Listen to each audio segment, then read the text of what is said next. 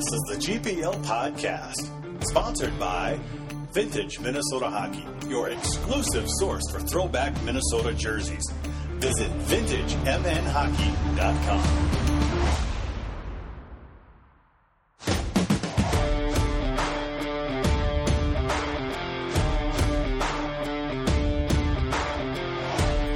Now, here's Hammy, Vigo, and your host, Jupiter.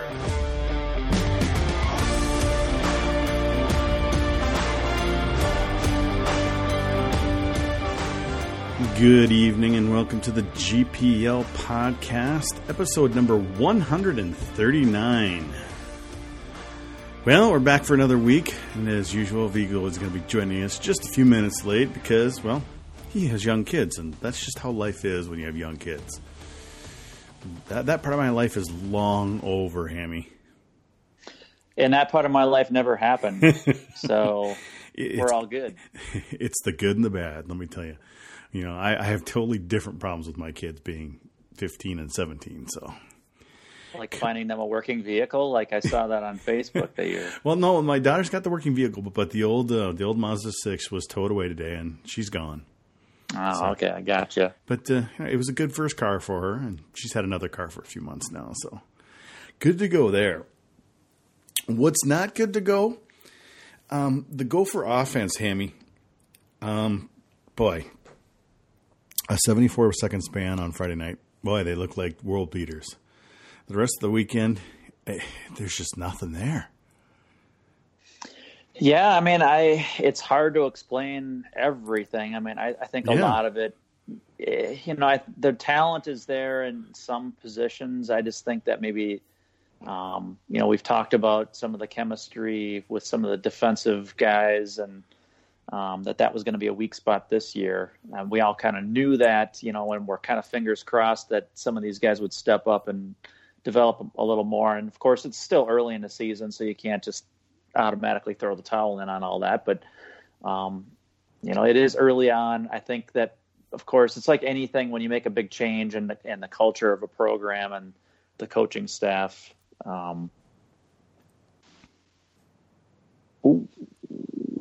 You there? Now I'm there. Sorry, I dropped off, I guess. I don't know if the interweb connection went haywire on me here or what, but sorry about that. Anyways, no, it's all good. I don't know where I got cut off, but, I think that culturally, you have that big change. Some guys, I think it's just like anything in life, even in a business situation, some people are able to adapt to change and handle it pretty well. Other people just aren't, and they kind of struggle with that change. And I think that we probably see a little bit of that. I think the coach certainly has different standards.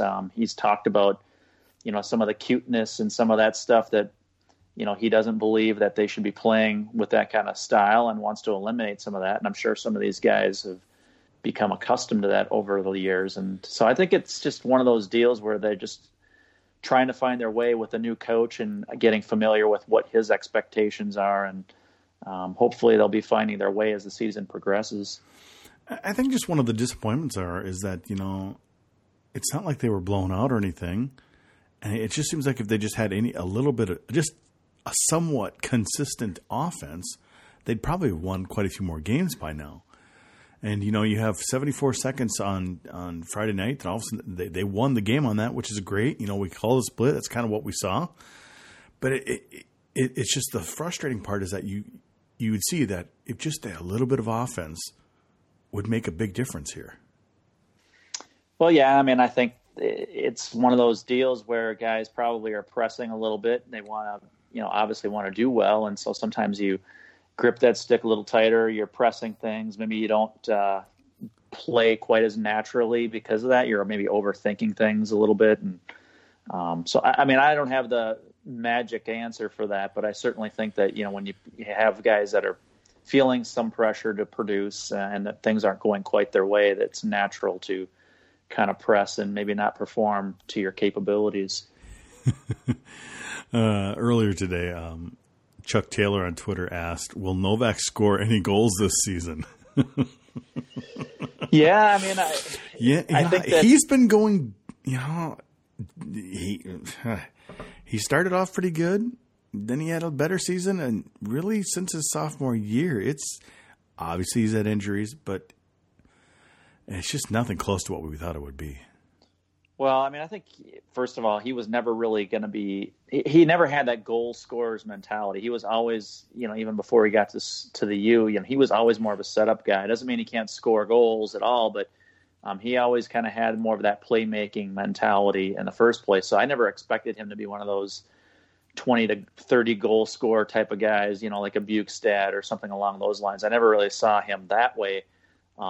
But you would expect a guy like that to score, maybe in that 10 to 15 goal range and have another, maybe like around 20 assists, something like that. That's kind of what you would expect out of a player with that skill level, and he just hasn't really put it together yet. And hopefully it's just one of those deals where he's starting off slow and he'll find his way as the season goes on, but you never can count on that either. Hopefully it's not a Leon Brichstead kind of situation, right? Leon, though, I would say it was almost like he was snake bit at times because he had a lot of great opportunities and he just missed on them or hits a post or just a nice save or whatever. Novak, sometime mid-game I took a look at his stats on Saturday night. I'm like, geez, no goals and he's -6 right now. That's one of the worst on the team. I'm like, this is not good. But the thing is, I think, if he's not scoring goals, at least he should be being a playmaker, and we're not even seeing that. Well, I mean, I think it's one of those deals where if you're a player that you're not producing in a certain way that you're expected to, you want to be able to at least contribute in other ways that help the team. I mean, it's just, whether it's in any sport, if you're not really playing your role well, you kind of want to pick it up in some other areas to contribute. And obviously he's not doing it quite that way offensively. And then, of course, like you mentioned, defensively, he's from what I can see here, he's the worst on a team with a -7. So he's not doing it on either end of the rink, and that's not good, especially when you're a guy that was going to be counted on and certainly has the talent, and you expect him to do a lot better than that. So hopefully it's just an early season slump and he picks it up. I hope so, because when you did look at somebody like a Brichstead last year, at least when he was out there, he was noticeable. He was flying into the corners trying to get pucks. Just the effort was there, and I guess I'm just not seeing it with Novak yet. And maybe it is one of those things. He just kind of needs some luck and just get a goal and just kind of get off the schneid, because a lot of times that can kickstart a guy. Yeah, and it's hard to diagnose it when you're not at practice every day and you're not in the locker room. So I mean, it's difficult for us to kind of put together the answers that are going to sound perfect, but I think that must be Viggs. So anyways, I think that it's one of those deals where you don't know if maybe he's struggling with the transition to a new staff and different expectations, and what does the coach, want from me? It's really tough to say, and we can't really use the injury excuse any longer with him because he's obviously had plenty of time to recover. So it's kind of a head scratcher. Well, yesterday we had Vigo and I, went and saw our old friend Nate Wells off at a little lunch, and one topic that came up was that Mr. Sampo Ranta, not big on passing the puck, and right as Viggs joins us here, Viggs, the kid's got to start being a team player here. Because, especially past Saturday night, that kid was holding onto the puck way too long. Well, I'm sure Sampo Ranta has gone through his career with every coach telling him, shoot the puck every chance you get. Because when you have a shot like that, that's kind of your mindset. I definitely think as players adjust to higher levels, they've got to find new layers to their game. And for Sampo, it's going to have to figure out, when do I have a lane to put the puck on net? And when am I better off passing the puck? As more and more college teams start to scout that he likes to shoot, he's going to have less and less clear looks at the net. So something he'll have to adjust to. He's pretty young, and the staff will have plenty of time to work with him on it. I hope so, because the kid's a great talent. I would like to see him get some more assists and be a playmaker, because another thing we discussed, a goal and an assist, both are needed. It's just kind of the way things are. They are needed, and he's going to be a huge threat on the power play. Every time he gets the puck on the off wing there, he is a threat to score. So, teams they're gonna see that and they're gonna shade that way. There's a guy who played at Excel the other night, Ovechkin, who makes a living off of teams expecting him to shoot the puck there, and he's able to do both. He's able to score goals there and able to move the puck to get assists.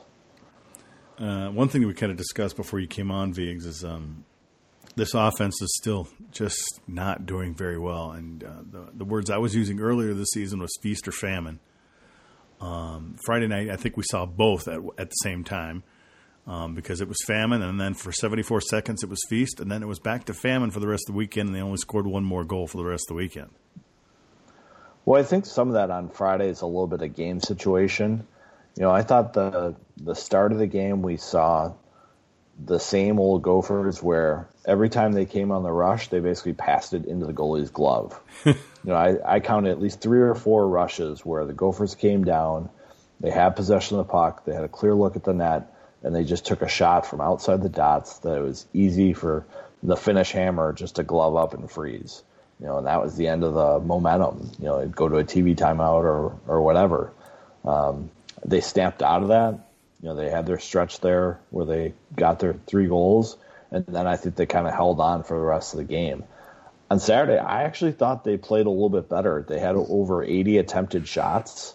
A lot of them got blocked or missed the net, but they had the puck a lot, and they were putting the puck towards the net or into shin pads quite often. That's the kind of word I'm thinking right there, Viggs, is shin pads. Hammy, we've got defensemen who love shin pads again, and we've seen this in the past. It's something difficult to break, but boy, are they still hitting a lot of shins. Yeah, it's kind of funny though. I mean, the fans will always be yelling, "Shoot, shoot, shoot!" You know what I mean? And it's then when they pull the trigger and then they hit the shin pads, the fans are like, "God, why does that guy shoot in the shin pads?" And it's like, so I know what you're saying. I mean, they really have to find those open lanes, and part of that's puck movement, and doing that crisply. And I think we've seen that sometimes they struggle with that. Well, one of the things I saw them working on at practice today was the different patterns and the different options that the defensemen and forwards will have as soon as they move the puck up high. They're working, what goes into the defenseman's mindset when they get the puck up top, where do they move it, what are their options, where should their teammates be going. And so I think that's kind of the next step. I asked Motzko and Tyler Nanny about that today at availability, and, it's a work in progress for them. Going back to your point about, just kind of these lazy shots in on the goalie where he gloves it. They might not be lazy or whatever, but, I've always heard in the past that if you're throwing the puck on net, keep it low. It's a lot harder for the goalie to stop it when it's low. I mean, there's a lot better chance for a rebound when it's low. And if you are shooting it in the breadbasket or into his glove, the play is over. You're shooting it low, maybe get a deflection or something like that. Isn't that one of the basics of hockey, Viggs? Well, I think you just have to realize, how threatening is your shot. Where are you located on the ice? How much velocity can you put on it? What's your angle? Is there any traffic? Those are the kinds of things that have to go into a shooter's mindset before they fire the puck. Because if it's a low-angle shot, there's no traffic, it's pretty easy for the goalie to save. Maybe you're better off working the ground game and the cycle a little bit. Okay. But if you're, in a situation where you can move the puck across and make the goalie move, if you have traffic, if you're one time in the puck, those are more dangerous situations. I think one of the things that was lacking for the Gophers all weekend was rebound chances. And part of it's because of how they're shooting the puck. If you're trying to pick a corner, but the goalie's square to you and sees it coming, you better have a rocket of a shot to beat them. And some players do have that, but a lot of players don't. And unfortunately, a lot of times they're trying to pick that corner, and if they're at not a great angle, it's hitting the glass and going right back out the other end, the other side of the zone. So, yeah, Lou Danny talked about that on Barrero this week. He was tired of seeing that on the power play where guys were missing the net and clearing the zone, and that's a costly mistake. It is. It is. We've been seeing it for years, and the one thing is at Mariucci, it's more of it's quite a big pond out there, and you have a little more room to do that. But when you're on a little bit smaller sheet of ice, it gets out of that zone pretty quick because it gets to the wall quick, and boom, it's around and it's gone. So I guess it comes to we've seen this in the past though, guys missing the net, hitting the shins. We always wanted to see more of a greasy game. Guys get down there, get the rebound, and we know that's what Motzko wants to kind of teach them. But we're just not quite there. Well, it's going to take some games for that to sink in. Players just don't come out of summer hockey and have their game shape right away. And so it's going to take some time. I think this team got a little bit tired at the end of the game on Saturday as well. They haven't had a lot of back-to-backs, and it's going to take time. This weekend upcoming is a huge opportunity for them. St. Lawrence team that's struggling, and a chance for them maybe to find their game a little bit. Yeah, and we'll get into the St. Lawrence games here in a bit. If you're listening live, you have any questions for us, just send us send us via Twitter use the hashtag GPL podcast. We'll try to get to them, and obviously we've got quite a few of you in the Mixler chat, always throwing stuff at us. And I see Mote, Jess, and a lot of the normal gang are in there tonight. So of course Tomps is too. Tomps is a little quiet tonight, which is kind of surprising. So I'm sure he'll wake up soon. Boy, I'm just, one thing, it was a split on the road, and in the past, Vigs, Lucia was like split on the road, sweep at home. So a split on the road in the league is not a bad thing. Well, it's not a bad thing, especially when the play is trendy in the right direction in terms of, they were using the defenseman in the offensive zone.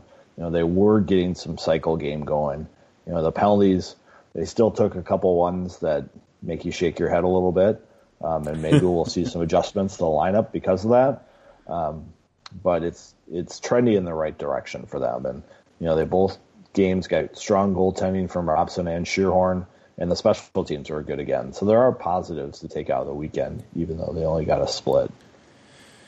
Well, today was one of the early signing period days today, and Vigs, did we only have really one guy officially signed today? Yeah, I think Perbix was the only one to officially announce his signing. Mm-hmm. We'll see on the others. Bob Motzko is a very quiet guy when it comes to confirming who he's recruiting. He won't answer your questions at all. No, he's pretty quiet about it. So, there's been some action where people are removing their commitment to Minnesota on Twitter here and there. So less players that could be signing. I think we'll still see Mo sign, and I think we'll still see Myers sign. But the rest of them, it's hard to tell. The only thing I did get out of Motzko today is that with the signing period being open, kind of open-ended for next year, that he's going to be saving some spots on his roster for later in the year. Now, Ham, I think some of this, with Motzko being quiet and compared to, what he was before, is that he was in St. Cloud, and a lot of times this stuff wasn't brought up, and it was easier to be quiet compared to here when Lucia had to, be a little more vocal. You think that's part of it here? Well, I'm sure part of it's just the philosophy of not wanting to tip your hand a little bit and not wanting to give any kind of competitive edge. Let's be honest, even the fans troll everybody's Twitter accounts. I'm not going to lie. There's a couple times where I will intentionally follow some kid just to see who's trolling my Twitter account. And there's two people in particular that do it a lot. So I think it's funny. But anyways, I think some of it's just wanting to, kind of have that a little bit of a secrecy. Because obviously back in the day, you didn't have everybody broadcasting everything. And, certainly not on their Twitter anytime they commit to anything. So, I think it's going to be a little bit quieter. Certainly at St. Cloud, they don't have the level of attention from the fan base and in terms of, just being in the mix for a lot of these really super high-end kind of players.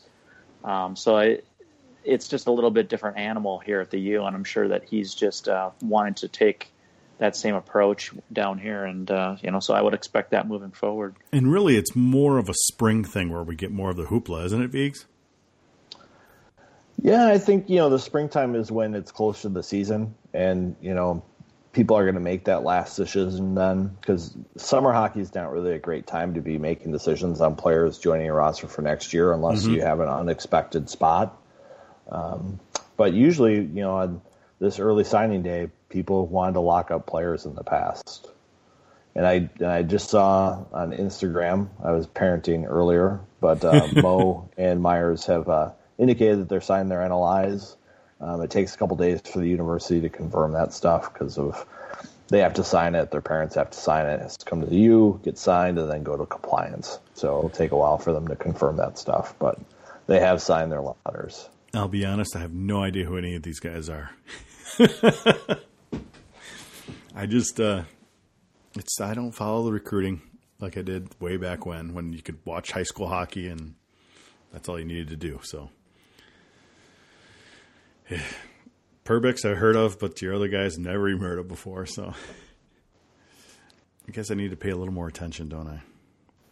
It's up to you. It's it's a tough business with these kids recruiting for so long and then finally getting here and playing junior hockey. It's not like they used to where you'd watch them in the tournament, but yeah, it's a different world, and I'm just not into that deeply on the world yet. So I'll just leave it at that.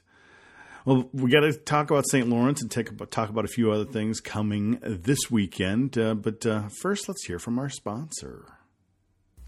VintageMNHockey.com is a proud sponsor of the GPL podcast. Well, what is Vintage MN Hockey? Well, it's kind of the place to get all of your history of Minnesota hockey, from the pros to the minors to the collegiate teams to even the high school teams. All information about any of those teams can be found on VintageMNHockey.com. They also have great interviews with some historical Minnesota hockey figures like John Mayasich and Lou Nanny, Glenn Sonmore, some of the greats of Minnesota hockey. So make sure you check out those interviews. It's a really great thing. But as like I always say, I think my favorite part is the store. The store, you can buy a custom historical jersey from the Gophers or the Bulldogs or some of your favorite high school teams. And if you do make a purchase, just use the code GPL Podcast, all one word, and you'll get 10% off your order. So make sure you visit VintageMNHockey.com and follow them on Twitter at VintageMNHockey. All right. Thanks for Vintage, as always, for sponsoring the GPL Podcast. Fellows, we've got St. Lawrence coming in this weekend. Used to be kind of a mediocre team from out east. Now, not so hot at all. And my first question, Viggs, is going to be, could this be the lowest attended games of all time at Mariucci Arena? It's going to be a little bit of a struggle for attendance, I think. This is not one of the premier games, and it's not a premier weekend on the calendar. You've got a lot of people competing for fans this weekend with Prep Bowl, and the Gophers have a football game on Saturday, and parking could be an interesting situation for people coming down to campus. So we'll see what happens. I'm not able to count all the empty seats right now available for tickets. You can't sit there and count like you used to. I don't have that kind of time. It used to be you'd see one or two seats a section, and in this one you're seeing some pretty big sections open. So we'll see. Well, it's just kind of the way things are going. I mean, St. Lawrence, nobody cares about it. And until this team really starts to win and put on a really superior product, at least in the fans' eyes, it's going to be a tough sell, Hammy. Yeah, I mean, it's not, like Vig said, it's not exactly a premier opponent, and we already have the fans kind of belly aching about ticket prices and, some of the non-conference, and here you have a team that's, pretty woeful this year coming in, so it's not exactly going to be a high demand kind of a thing. So, maybe it's opportunity for some fans to be able to get in there and enjoy it in a good seat that maybe they might not normally have against some of the better teams. So I guess there's different ways to look at it. And Viggs, I looked it up earlier today. The cheapest ticket is $21. The most expensive ticket is $35. I don't know how many of those $35 tickets are available, but if you just want to come see some hockey, this is the weekend to do it because these are pretty cheap seats. This is the cheapest as they get. And you could probably organize a group sale still and get in for $10 a seat. I know that's something that Go for Sports is really trying to do this year. If there's a group of, I think you just need like 10 plus people, and you can get together and you can get $10 tickets to at least this game and the Fair State games. And there's other games that are cheaper too if people are looking to organize and get a little outing going. This would be a good opportunity to bring kids. Penn State, I believe, is one of those options too. Like you can get, if you have enough people in your group, you can get your $10 or $15 tickets, isn't it? Yep. So that's a good way for people to get together if they're only going to go to a game or two and want to all sit together with a big group. And yeah, well, and one interesting thing this weekend is this is the only home game that will not be on broadcast television. And apparently, we had heard that Fox is covering or producing 16 games this year. They're not doing 17. They're not going to do that. BTN has basketball, and no matter what you say, basketball is going to take precedence over hockey any day of the week here. The U could have just said, hey, you could pay for Big Ten Plus and pay $5, $10, whatever to do it. But Vigs, they decided to do something different. They're doing a free broadcast on Facebook, and a lot of the fans are already belly aching about it. But I think this is a pretty nice thing.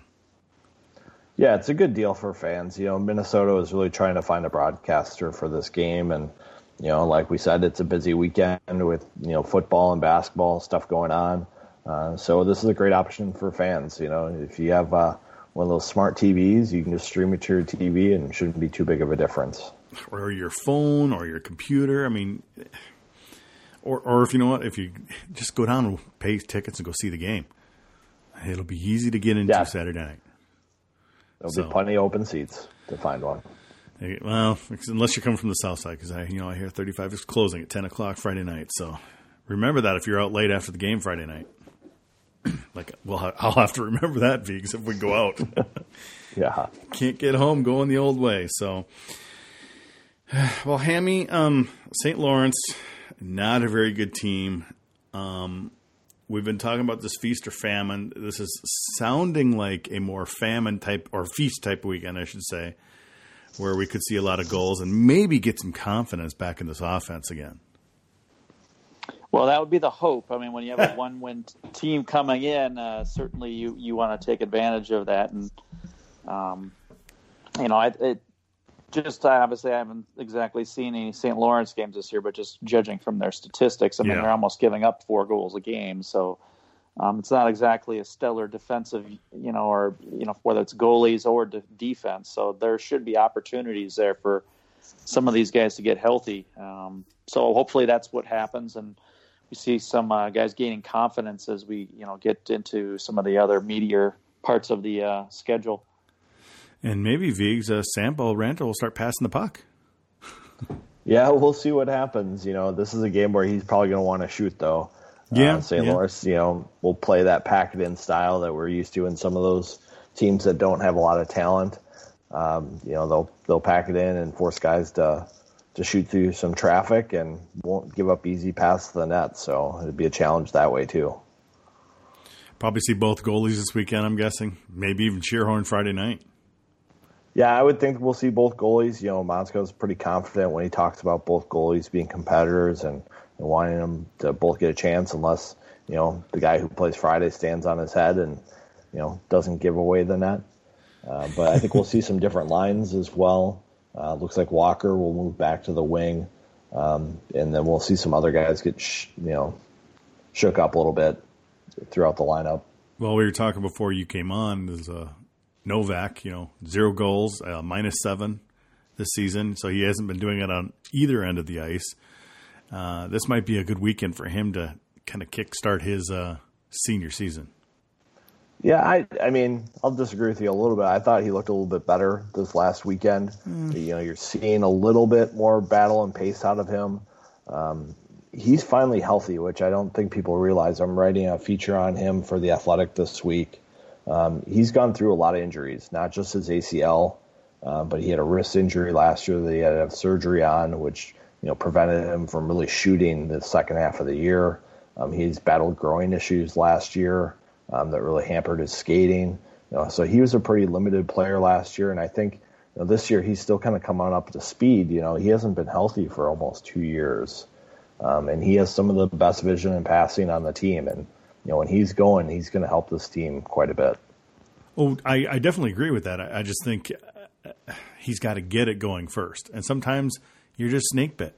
Whether if it's a great pass for a setup or a nice goal, this could be that weekend, Biggs, where he could kind of get off the schneid and kind of kickstart his senior season.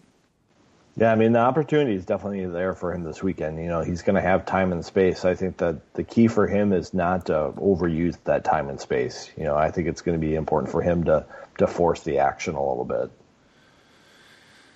What else do you guys see for this weekend? I don't have much thoughts, really. I'm hoping. I want to hear your detailed scouting report on St. Lawrence because I know you watch it every week. Just don't give a rat's ass about St. Lawrence. You don't know anything? Oh, okay. Yeah, I never know anything. That's why I leave it to you guys. And the thing is, it's St. Lawrence. Nobody really knows much about them. I mean, do you know a lot about them, Viggs? No, not too much, other than the fact that they do like to pack it in defensively, and I think they're going to try to make Minnesota beat them. They'll probably sit back. There'll be time and space. I think the keys for Minnesota, avoid turnovers at the offensive blue line. Both when they're in the zone and coming into the zone. I think that's one of the ways that they could get beat. And the other way is avoid taking the bad penalties. Blake McLaughlin took 2 really bad ones this past weekend. And, we'll see what Moscow does to address that. He's talked about he's taken out the whip for guys. He's had private conversations. He's had team conversations. He's sat guys. I'll be interested to see how he moves forward with this issue because he's never really dealt with a team that's taken a lot of penalties, and certainly not in the manner that this team is taking them right now. That has been the ongoing thing as well. I've got to agree. I mean, their penalty kill's been pretty good, but geez. And especially when you see those offensive zone penalties or just the behind-the-play penalties, it's like, it's really frustrating, Hammy, and it just can't continue. Well, I mean, it's a discipline thing. It's moving your feet. I mean, there's a lot of different, reasons for different plays and different penalties. So, I like I said earlier, I think some of it's just guys feeling unsure, at times, and maybe not necessarily grasping all the expectations and some of those kinds of things. I'm sure that, when you're thinking a lot, you're just not naturally reacting to the game and the flow of things, and sometimes that gets you into trouble, and you end up reaching or pulling guys, whatever it is, and that's where you get your trip to the box. There's so many selfish stick penalties that are happening where the play is done and the player for some reason puts their stick into the body or skates of their opponent as the puck is leaving the area. I mean, if anything, you should get your stick out of the way at that point, not leaving it in there, because you're just asking for a penalty there. Yeah, well, hopefully this weekend they can get a little better with that. Jess was asking in the Mixler chat, and I'd kind of agree, but how important is this weekend for pairwise, Vigo? And, any kind of non-conference game is important. It might not be able to help them a lot, but it could really hurt them if they tie or lose a game. Yeah, if they lose this comparison here, that's bad news. You want to hold this comparison over the ECAC. It's going to be your only one for the season. I think it's important not to lose the weekend. I think it's important that they sweep and that they sweep convincingly. Well, they can win and tie or they can split, but it's really bad for them in the pairwise if they were to lose the weekend. Yeah. That's not good. I don't expect that to happen. If we're going to predictions already, I think they're going to sweep. I believe so. I think we saw enough out of this team last weekend that they're trending in the right direction. You can't overstate how difficult those series were against Minnesota State, North Dakota. Those are teams that are hard for Minnesota to play against when they're playing well. When they come off a break like they did, those games are really a big challenge for them. I think we saw some progress there, and anytime that the special teams and goaltending is doing well, they've got a chance to be successful. Got a question via the Mixler chat. I think it's Thompson with another new name. I'm not really sure. But 20 years ago today, the Gophers retired Mayasich's number, number 8. Should there be any other numbers retired, guys? Broughton, Pat Micheletti, And he kind of wonders, should there be any requirements for a player's number to be retired? What do you think, Viggs? I'm kind of in the anti-retiring numbers camp. I like that, they do have Mayasich, who's so important to the program, retired, but I don't like the idea of retiring lots of numbers. I think the way that Minnesota has the murals up, I think that's the cred that you want. You want guys, I think, kind of wearing numbers that tie you to history. When you have someone who wears number 7, they're wearing it honoring Neil Broughton. When you've got guys who are, wearing number 9, maybe think Johnny Poole, 26, Wheeler, Vanek, you want that history in your program, I think. And I think that ties it together. I think when you put it up in the rafters, you're kind of distancing yourself from that. Any thoughts on retired numbers, Hammy? Yeah, I mean, I guess I agree with the mural, way of looking at things. But I also think if you're going to retire a number, you have to do something that's truly, special. And I think that we've had a lot of great players come through here. But I don't know that there's a guy that I would say, especially nowadays when players leave early after, having a little bit of success. I mean, it would have to be a guy that really stuck around for, all 4 seasons or at least 3 great seasons and truly made some kind of a major impact on the program with, Hobie Baker and national championships and maybe all-time, in that vicinity of the all-time scoring record or whatever it might be from whatever, depending on the position. But to me, it's that kind of guy that maybe you honor. I mean, that's why Mayasich makes so much sense given all that he's done for Minnesota hockey, not just for Gophers, but just hockey in general. That makes a lot of sense. But to me, you're not going to retire the number of a player unless he does something spectacular, given all the great players that have come through the program over the years.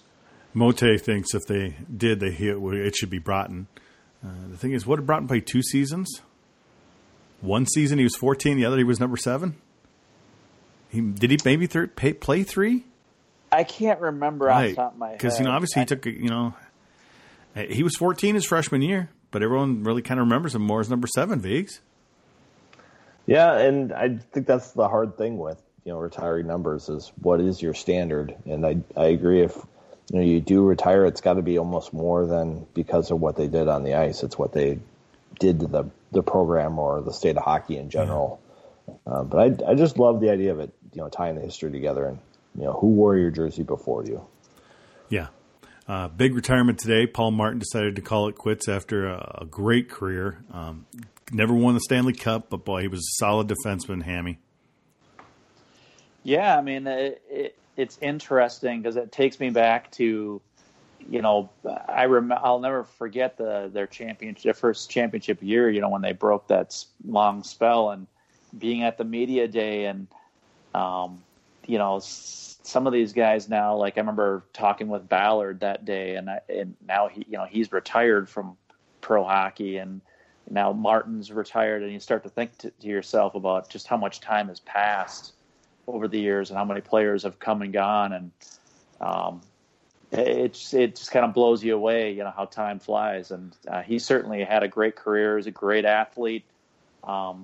People tend to forget that, he didn't have the greatest first half of his freshman year. He didn't really contribute a lot offensively. And, he kind of needed that. Everybody used to talk about, nowadays everybody expects freshmen to be immediate impact. But back then it was almost like we had more patience and you let guys kind of get to their sophomore year, or at least partway through it. And, exactly. Back then, he struggled a bit in the first half of his freshman year, and then he kind of came on towards the end, and it just kind of vaulted him into the next few seasons where they won national titles. So, great player, and certainly deserves all the accolades that he gets. Both Don and Bob have some good words to say about Paul today, huh, Viggs? Yeah, there's been a lot of good pub on Martin. There's also a story from Russo in The Athletic today that kind of talked to a lot of guys that Paul played with in his NHL career when what they thought of him in the locker room. And he was a real good team player. He had a lot of skill, a lot of talent. And when he went in the NHL, he became more of a complimentary guy. Yeah. Somebody who played responsible and played calm and allowed his partners to really shine. And he's done a lot for the program. He's stuck around Mariucci Arena in the summers to train, worked with Cal Dietz every summer. He's a guy who's contributed money to the program. He's one of the few, actually. Yeah, I mean, he's been really loyal to the University of Minnesota, and they're lucky to have him. I mean, a lot of guys were not big fans of Lucia, so they never really wanted to participate in that kind of thing. But Martin will always, I believe they gave him something, got some equipment or hot tubs or whatever it was. I know that he's in the saunas. Sauna, there you go. All kinds of stuff down there. But I think, guys like Paul Martin is a big reason why a lot of players come back in the summer to train at Mariucci, is because I think he started that. And he got his buddies to skate with him. He brought in some NHLers with him, to up the talent level a little bit. And he's one of the guys they can thank for having that happen during the year. It is. So it's a nice, solid career. He's not a superstar, but boy, he was. And that's one thing I liked about him, Hammy, is that he was so consistent back on the D. So consistent. Yeah, I mean, he I think it's because he wasn't like super flashy kind of guy. He didn't really, skate circles around people and dangle and do all that kind of stuff. He just made a lot of smart plays. I think we all remember kind of in that the second national championship when he made that diving play against Michigan. Oh, yes. You know what I mean? That was certainly one of the great plays that we, all remember defensively in that era especially. And that was a huge play. We all remember he saved a goal at a key time. And so it's just those kinds of things that you remember. It might not be the flashy plays like we remember with Vanek, especially his freshman year, but he made a lot of great plays that helped that program. And certainly that's the kind of defensive core that we hope to rebuild into what we had back in those days. Boy, it would be nice to have that kind of defensive core, wouldn't it, Viggs? Whew. Yeah, they might have some good players coming along here, but they just got to get that system in place. We'll just have to wait and see, I guess. So Viggs, you're working on something for the Athletic, you said? Your little Tommy Novak stuff? Yep, little Tommy Novak stuff. Hopefully people will understand what he's been going through the last couple of years, and the talent is there. So you'll get to take a look at some clips and hear some quotes. So maybe sometime later this week that'll be coming out on The Athletic? Yeah, but I think it'll be out Friday. All right. Well, there you go. Remember, you can always follow Vigo at eVigo on Twitter and follow him on The Athletic and when he's writing for GPL. Hammy, he's always keeping track of all these recruits, guys. You got to follow him as well at Hammy Hockey. We'll be back next week to hopefully recap a nice sweep. Boy, we can only hope so. A nice sweep of St. Lawrence. And then on to a Thanksgiving feast with Michigan State here at Mariucci Arena. So thanks for listening.